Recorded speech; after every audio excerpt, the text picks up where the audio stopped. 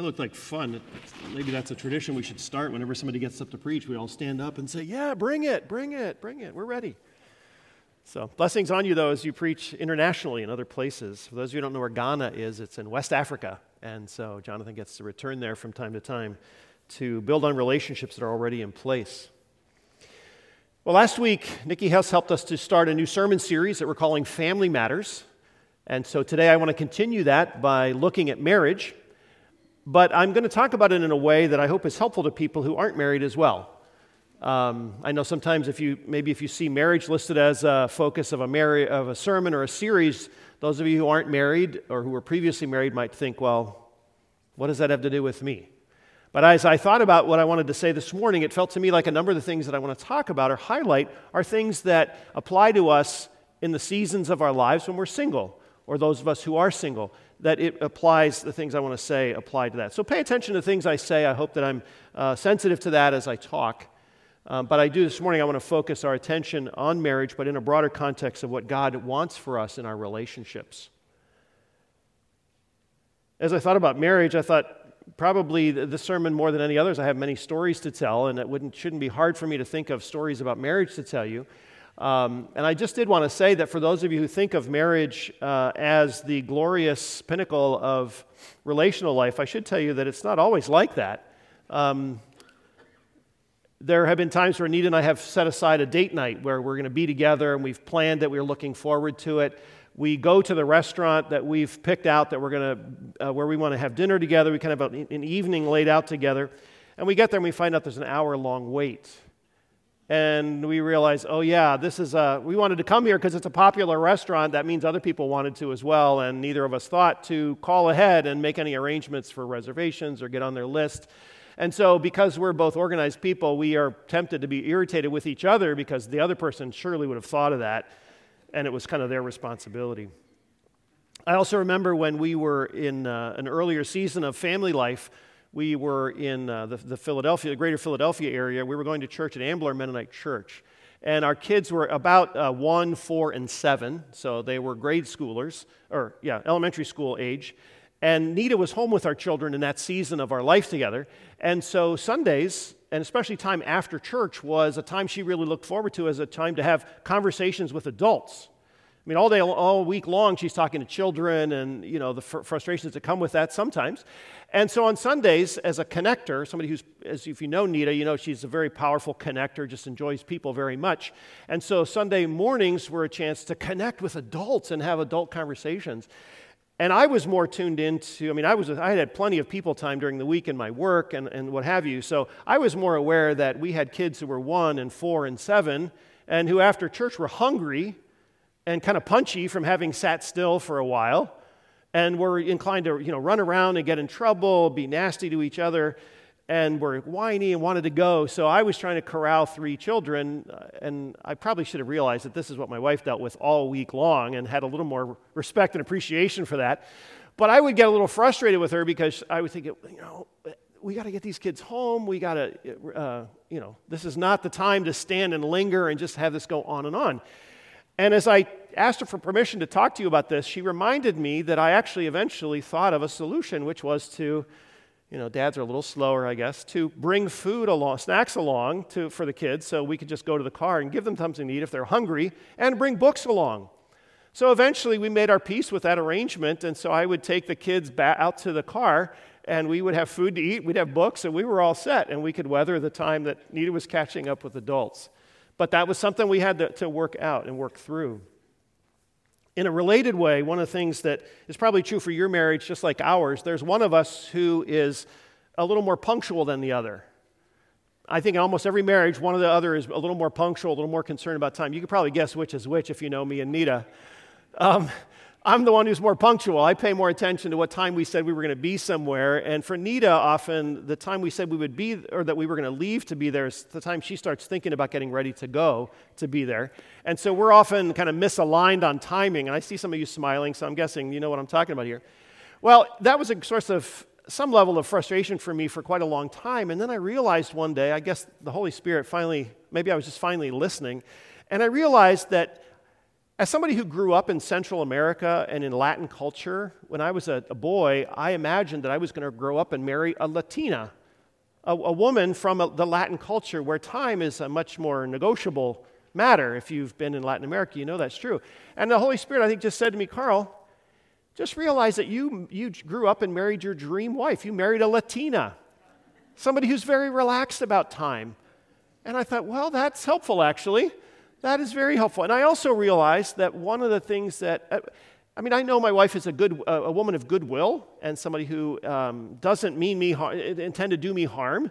And so I thought, well, there's got to be a way to frame this in a way that makes sense in her mind. And I realized that one of the things that makes Nita such a wonderful person is that when she's with you, she's with you.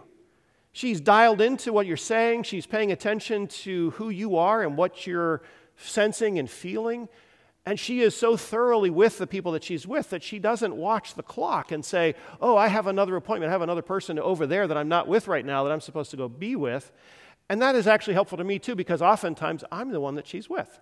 And I realize that when she's with me, she does the same thing. She's often late to other things because she's dialed into me when she's with me. So probably some of you know some of these dynamics from your own marriage, but I just thought I would tell you that these are things to be worked out. And in just a minute, I want to point out that that's one of the purposes I think God has for joining us in marriages, but also in close relationships that are enduring and that last over a long time. But the broader question I wanted to talk about this morning is the question of what does God, as I thought about this in a bigger perspective, the question is, what does God want for me, or what does God want from me in my relationships? What does God want for me, or what does God want from me in my relationships? And I realized that we've actually been talking about that in some ways. We've talked about our mission statement, because I think the answer to that question falls fairly neatly into the three kind of pieces of our mission statement. There's an up piece, an in piece, we've talked about this before here, and an out piece. So with our mission statement, we've said that it is enjoying God, which is, if you think about it, an upward focus. I know God isn't all up there, but that, for the purposes of the illustration. So there's an up focus. There's also loving each other, which is an in focus, an inward loving within the community of faith. And then there's an out focus of blessing our neighbors. And I think the same thing is true of what God has in mind for us to experience in all of our relationships. So let's look at those three in turn, and then we'll talk specifically about marriage. The first one, I think in terms of our relationships, what God is looking for, what God wants for us and from us, is surrender to Jesus. A surrender to Jesus that we might think of as our up focus in all of our relationships. And what I mean by that is, surrendering to Him, turning away from the sin in our lives and yielding to His authority, coming under His authority in our lives, so that He can mold and form us in character, in emotional health, as some of us have been learning in the Sunday school hour, but also to be grounded in Jesus, that this comes first in all of our relationships, because I firmly believe that the true source of peace and joy in our lives comes from this, comes from being surrendered to the Lord Jesus and letting the Holy Spirit fill us and transform us as His followers. I think this is also important to keep in mind with marriage and parenting as well, because as Nikki pointed out to us last week, in other words, marriage and childbearing were never meant to be ultimate in our lives. They were never meant to be the ultimate thing we focus on, never meant to be an idol in our lives. I mean, it's wonderful to aspire to be joined to another person in marriage, to be a parent, but we need to remember that those things were never designed to be the ultimate focus of our lives. The problem is that if they become that way, they become a kind of a weird sort of self-worship. If my marriage and my family is really the only thing, the primary things thing I focus on. I think the goal for the Lord in our relationships is to be in a relationship where people are encouraging you in this aspect, encouraging you and me to grow in our surrender to Jesus, grow in our maturity in Him, and grow in our emotional health together. So I think it starts with an upward focus of surrender to Jesus. I think the second thing is connection. The second thing I think God wants for us and wants from us in relationship is connection. This is the inward focus, inward in terms of inward focus on the community. We are designed, as Nikki said last week, we're designed to live our lives in a network of friendship and family, a network of companionship and intimacy, where people know who we are and know what our journey is about, and we know that about other people, so that we're loving and serving each other in a community, a network of relationships. For many of us, that includes a marriage relationship for at least a season of our lives. And thankfully, for many of us, it's a long season of our lives, but not for all of us. For some, it's a very short season because of an illness or an unexpected death or something like that. And others, it's more of a medium length of time. Sometimes relationships end or fail or broken. But the truth is that we all live periods of our lives, sometimes long periods of our lives, where we're not married, without a spouse, or we're separated from our spouse because they're traveling or they're ill or they're at a distance for one reason or another. And so we all need a broader network of friends, a broader network of people that stay in touch with us. I mean, I know that I need ongoing encouragement from other men. There's a particularity to the journey of being a man in our time and a follower of Jesus as a man that other guys understand in a way that my wife does not. And so I think guys seem to need to be a little more intentional about this. Women this seems to unfold a little more naturally for women. So I think but it's important for both of us to stay connected to other people who can encourage us in our walk as a man or a woman, as a husband or a wife, as a dad or a mom, somebody who shares our interests, what have you, something like that. I know that one of the things that's kind of geeky fun for me is that my sons, who are now out of state from me, don't live close by. They used to be at home, and we shared interest in watching sports. We'd watch football, basketball, but now they're out of state, so we can't watch together. So we have a little text thread, which Nita thinks is kind of cute, that while I'm watching a football game, I'll text Dan, and I'll text the two of them, and I'll say, "Wow, did you see that play?" And I get a reply back, "Yeah, I can't believe it." Or we'll text and say, "Wow, we didn't really play very well in that first half. I hope we do better in the second half." It's a way that we stay in touch with each other around a shared interest and try to bridge the distance between us. Last week, Nikki very helpfully pointed out to us that Jesus redefines who our family is. Jesus says in the passage that she referred to that Jesus says, my brothers and my sisters and my mother are the ones who do the will of God. That's who's my primary family.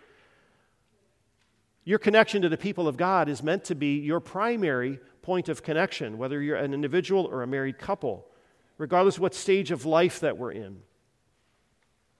And I'm going to suggest to you that I think God provides us with this connection for two main reasons. There's probably others if you think about it, but two main reasons that I think God gives us each other. One is for our joy.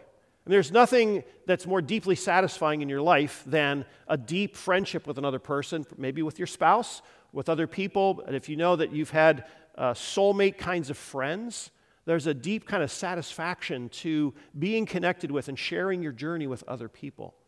And that's certainly part of what God has in mind for us. But I think God also gives us relationships and each other, not just for our joy, but also for our formation, to mold us and to shape us. It's one of the primary ways that God reaches into our lives and shapes us if we will let Him. Our long-term close relationships are the main thing that God uses to challenge us, to stretch us, and to form us in different ways. And you heard that in some of the stories that I told you at the beginning. I recently read a book by a marriage counselor who says, nobody is ready for marriage. Marriage makes you ready for marriage. Now, I think he just wrote that to be kind of clever and get your attention. What he means is that you get ready for marriage as you are married. In other words, as you let the tensions in your marriage mold and form you as a person, that shapes you into being a good marriage partner. He says that we often get married for the wrong reasons. People get married for the wrong reasons because we haven't matured enough for the right reasons to exist yet in our lives. And it's only as we grow and mature that we develop into good marriage partners in a full and complete way.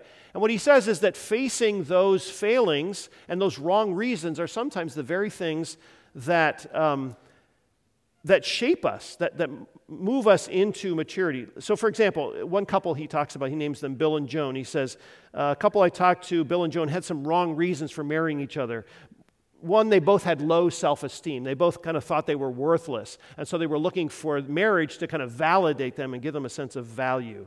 Bill was afraid of being lonely. Joan feared meeting the world as a single person. Bill needed someone to care for him, and Joan needed someone to care for. He says these are the wrong reasons for people to marry each other. But he says if you're willing to be honest about those things, if you're willing to face them honestly with each other, those are the very things that can draw you to each other. As you understand how you've been shaped by your past and how you've struggled as a result, our failings and our wrong reasons can be the very things that help us to polish off the parts of ourselves that need to be polished off for us to fit together well for a healthy and long-standing marriage. So what he says is that as you're married to your spouse, one of your main tasks is to coordinate with that polishing process, the normal polishing process of a long-term intimate relationship, learning to say, I'm sorry, learning to forgive rather than holding grudges, learning how to recover from arguments, learning how to give up some of your selfishness, and learning how to tolerate intense intimacy where you're fully known by another person and where you fully know them. It's a kind of a refining fire, you might say, that produces in our lives tenderness and generosity and compassion. And I think this is true in a particular way in marriage because there's a pressure on that relationship, a commitment and a pressure there, an intensity to it. But I think it's also true of long-term friendships that we have with other people. We don't always like our long-term good friends. They don't always please us or do the things that make us happy. We need to learn all of these skills in that setting as well. It's just often not quite as pressurized as a marriage relationship is. So in the journey in my marriage, the stories that I told you, I needed to learn that the world wasn't all about me and that our marriage was not all about me either. Some of it was about who Nita was and how to give expression to who she was. Her sense of time was important and valuable. It wasn't wrong just because it was different from mine. And learning for me to set aside my selfishness about how I wanted things to function after church with our young kids or when we go to a restaurant or those kind of things. Those are the kind of things that come up in conversation and allow me to be shaped by that process. It sounds to me a lot like the process of discipleship, honestly. It sounds like my experience of it is that this is one of the ways the Holy Spirit has been at work in my life. And God has definitely used my marriage to polish off a lot of the selfishness in my heart and in my habits, I guess you would say. So for example, whenever I'm hurt or we misunderstand each other, one of my impulses is to withdraw from Nita, to open up some distance, and I want to sulk, and I want to because I know I'm right, and I want her to feel the pain of my righteousness. And you can guess how well that works. But because I'm married to her, because I want my marriage to her to flourish, I am committed to setting that aside. At least, maybe I step into that for a moment or for a while, or maybe I say to her, I'm not ready to talk about this tonight. Can we talk about this tomorrow? I will talk to you about it, but I'm not ready to do that right now. But I'm committed to having that conversation with her and to working things out because I want our marriage to flourish and I want to love her well. Times that I've been tempted by pornography, and some of you know what this is like. When you're tempted by pornography or things that take your attention and energy away from your spouse. Part of what has helped me not to do that and to turn away from it is that I value my relationship with Nita. I don't want to destroy that relationship. And so being married has helped me to keep on track in an area of my life where it might be harder for me to do that otherwise. Another difference that's been helpful to me is that Nita is much a more generous person than I am. So when we have extra money that comes in, which happens from time to time, we get an extra $1,000 that we hadn't expected or hadn't budgeted for. And my thought is, we've been waiting to buy a new appliance, or we've been waiting to do a special trip or a project. This is perfect because now we can do that thing that we've been waiting to do. Or I want to just save it so that we're better prepared for a rainy day. Anita's first impulse is always to give the money away. Just give it away. She said, and her logic, it makes sense. She says, we were not expecting that money anyway. We live fairly comfortably. This is extra money. There are plenty of people around us who need it much more than we do. Let's give it away. And so that's been a conversation with us. And I've become a more generous person as a result of being married to a woman who has gifted in giving. Now, maybe I'm painting too dark a picture and leaning too heavily on the formation part of it, so I don't want you to misunderstand that, as I said, God has given us each other broadly, but also in marriage for our joy and our formation. And if you know my wife, you know also that it's been a joy to be married to someone who's gifted and warm and gracious and thoughtful. And she's enriched my life considerably because of those things. Somebody who shares my interest in reading and travel, in good conversations with other people, all of those things has deeply enriched my life as well. So I don't want to undersell that piece of it. I just think that sometimes we sort of over-glamorize and we think of the problems and the challenges that we have as somehow from the enemy or from some other place, when in fact those are the very things I think that form the character of Christ in us and bring us to full maturity in Him. So I think God gives us our relationships, or what God wants for us in our relationships is surrender to Jesus, connection to each other, but then thirdly, to bless our neighbors. Bless our neighbors. We've talked about that. To bless our neighbors in whatever stage of life we're in. I think our marriages and our friendship networks ought to also have an outward focus, just like our congregation should and does, so that we're not entirely inward focused. And one of the questions that we ask in our marriages or in our friendship groups is, how does God want to work through us to bless other people? How might God want to work through us to bless other people? Who are we connecting with? Who are we running into at this season of our lives? We live our lives in seasons and stages, and you're encountering different people as you move through the seasons of your life. So one of the questions is, who are you running into? Who are you bumping into in this season of your life? And how might God want to use you or your family, your marriage, your family, to bless those people?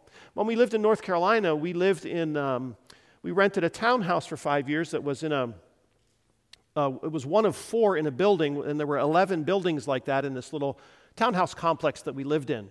And our kids at that point were in grade school, grades 1 through 8 in the time that we lived there. And so most of the people that we ran into, we bumped shoulders with at that. I guess you bump elbows, right? You rub shoulders and you bump elbows. Anyway, you know what I mean. People we were running into were people in that age group. Lots of kids in the neighborhood, and so they were always in and out of our house, and we played a lot of basketball in the parking lot out in front of our house.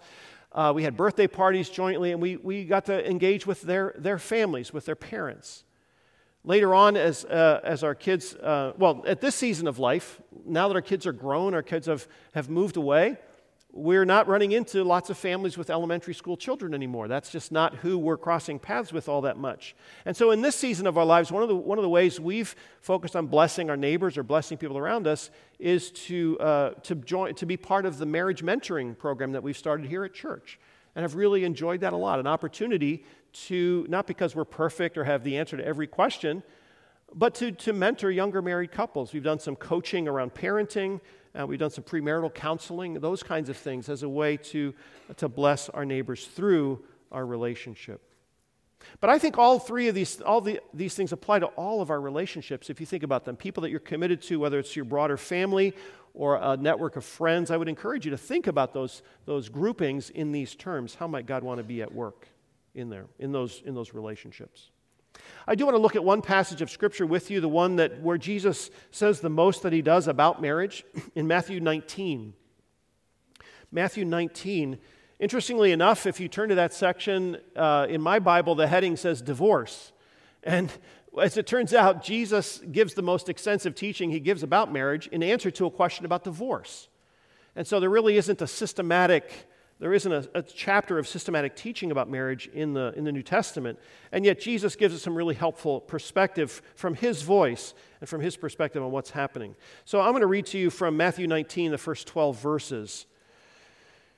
When Jesus had finished saying these things, the things that He'd been talking about in chapter 18, He left Galilee in the north and went into the region of Judea, which is in the south. And then He went to the other side of the Jordan, which is in the east. So He moved from the northern part of Israel to the south and then across the Jordan to the east. Large crowds followed Him, and He healed them there. Some Pharisees came to test Him. They asked, "Is it lawful for a man to divorce his wife for any and every reason?" Now that might sound like a kind of a silly question to you as you hear it read, but there were rabbis who were teaching that. There was a strain of rabbinic teaching that taught that as long as you gave your wife a certificate of divorce, and in this time it would have been really unusual for a woman to divorce her husband, but it was much more typical for a husband to do this. But as long as a husband would give her a certificate of divorce, he could divorce her. He had sort of met the letter of the law and was free to release his wife to divorce her for almost any reason. But there was another school of thought that was kind of on the whole other end of the continuum, other rabbis who taught that divorce was only allowed when one spouse had been unfaithful to the other. That was the only way that divorce was permissible. And so Jesus says, haven't you read that at the beginning the Creator made them male and female and said, for this reason, a man will leave his father and mother and be united to his wife, and the two will become one flesh. They are no longer two fleshes, you might say, but one flesh. Therefore, what God has joined together, let no one separate. Why then, they asked, did Moses command that a man give his wife a certificate of divorce and send her away?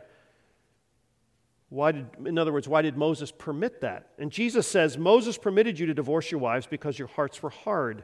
But it was not this way from the beginning. In other words, that was not the intent initially. I tell you that anyone who divorces his wife, except for sexual immorality, and marries another woman commits adultery. And the disciples said to him, basically what they said was, wow, if this is the situation between husband and wife, it's better not to marry at all if the stakes are that high. And Jesus replied, not everyone can accept this word, but only those to whom it has been given. For there are eunuchs meaning people who are single and celibate. There are eunuchs who were born that way, and there are eunuchs who've been made eunuchs by others, and there are those who choose to live like eunuchs for the sake of the kingdom of heaven. The one who can accept this should accept it.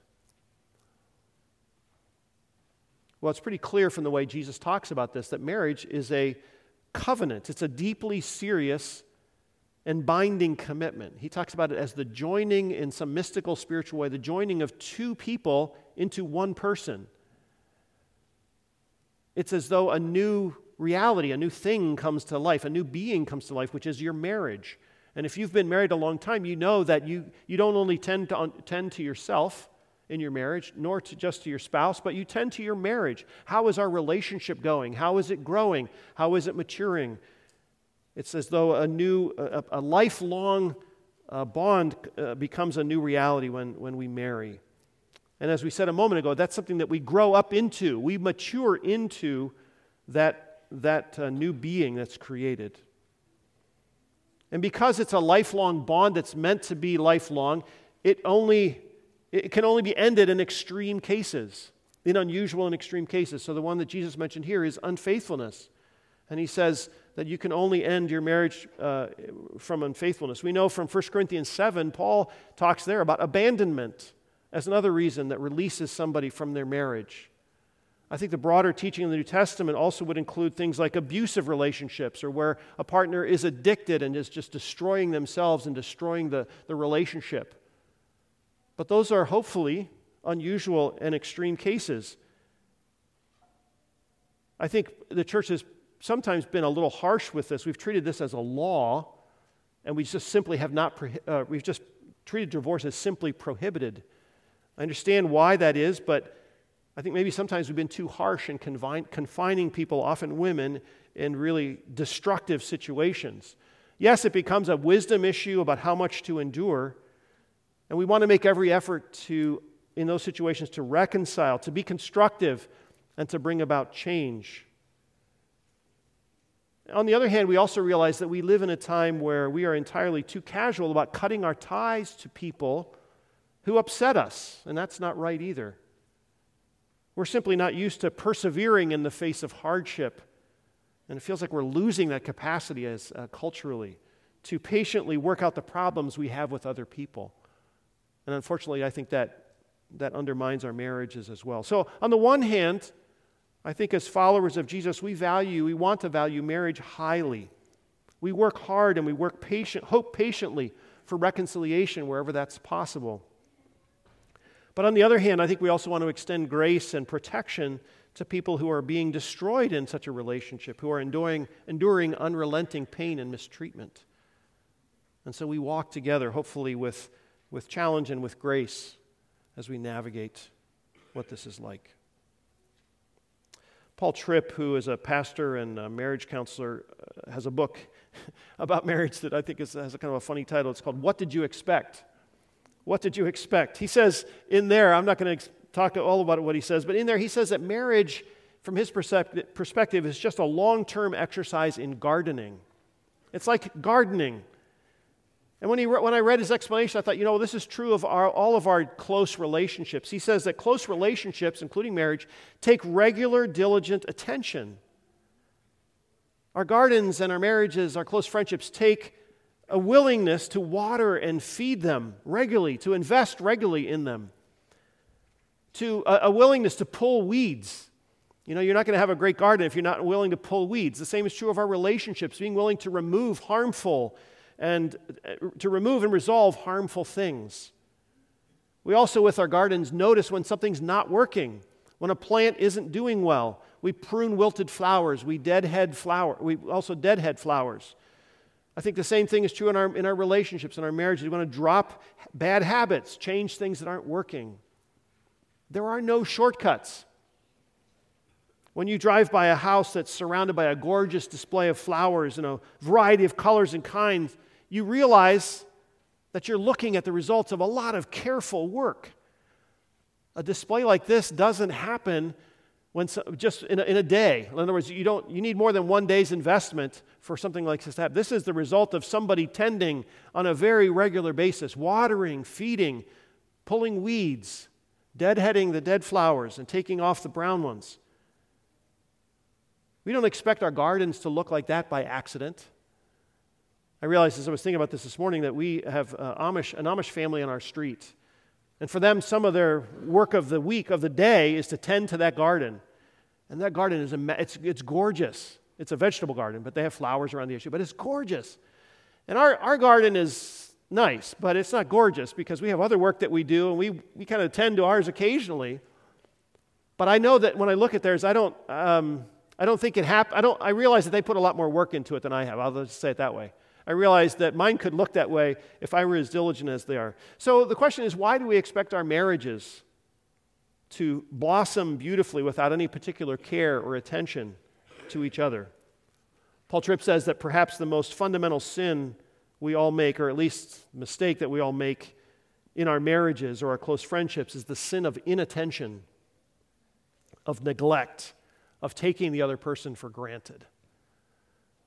So carry this image with you as you resolve not to do that in your marriages as you go from this morning. I want to leave you with a few questions to reflect on, and then we'll move into a time of celebrating communion together. Whether you're married or single, the first question that comes back to this list of three, this up in and out focus. Are you surrendered to Jesus as a person? Or are you surrendered to Jesus as a couple? Have you ever, as a husband and wife, sat down together and said, we want to surrender our marriage to the lordship of Jesus? Might be something you want to, if you haven't done that recently, you might want to have that conversation. Another question here is, have you been looking for marriage either as a future possibility for yourself or someone who's already married? Have you been looking for fulfillment from your marriage that can only come from God Himself? Yes, God gives us each other in a wonderful way, but there's a depth of satisfaction that can only come from being grounded in a surrender to Christ. Maybe there's wrongdoing, sin in your life that you need to confess and turn away from that's harming your marriage. Maybe it's sin between you that you need to resolve. But ask yourself this question, am I up to date in my surrender to Jesus? Second question, are your relationships in good shape? The connection piece here. Is your marriage relationship in good shape? Or is there a place in which you need to extend or ask for forgiveness? If you're married, I want to urge you to be willing to talk about whatever the uncomfortable subject is that you've been avoiding conversation around. The uncomfortable subject or situation or habit or that thing that happened that we haven't really talked through yet. I'm going to invite you to, in God's timing, to talk about that and to bring it to the light. Another question here, if you're married, is are there steps that you need to take to give higher priority to your marriage or to your spouse than you have? I know sometimes we get caught up and distracted by other priorities in our lives, and our focus on our marriages can fade. This is a chance for you to reconsider that. And finally, how are you blessing your neighbors or the people around you through your marriage? Or how could you be doing that if you're not? Is there anything that comes to mind as you think about that this morning in a fresh way, that you could be blessing your neighbors together as a couple? Or maybe if you're single, in partnership with other people, with friends that you walk closely with. So I invite you to carry that visual image of that garden that's just flourishing and doing really well, and carry these questions with you as you think about surrendering our marriages and our close relationships to the Lord. Let's pray together. Lord, I thank you for the ways that you have ordered our lives, the ways that you have structured our journeys for us so that we walk together and that we walk in surrender to you. A wonderful rhythm of life. Lord, I pray that you would give us the courage to respond to your invitation to take whatever the next step is, to get back to that kind of following of you and that kind of honoring of our commitments to each other. And Lord, I also ask you to make us an even more effective, more powerful blessing to the people around us, to our neighbors, so that you can work through us, not just for our own sakes, but for the sake of the people around us. We thank you and we bless you. In Jesus' name, amen.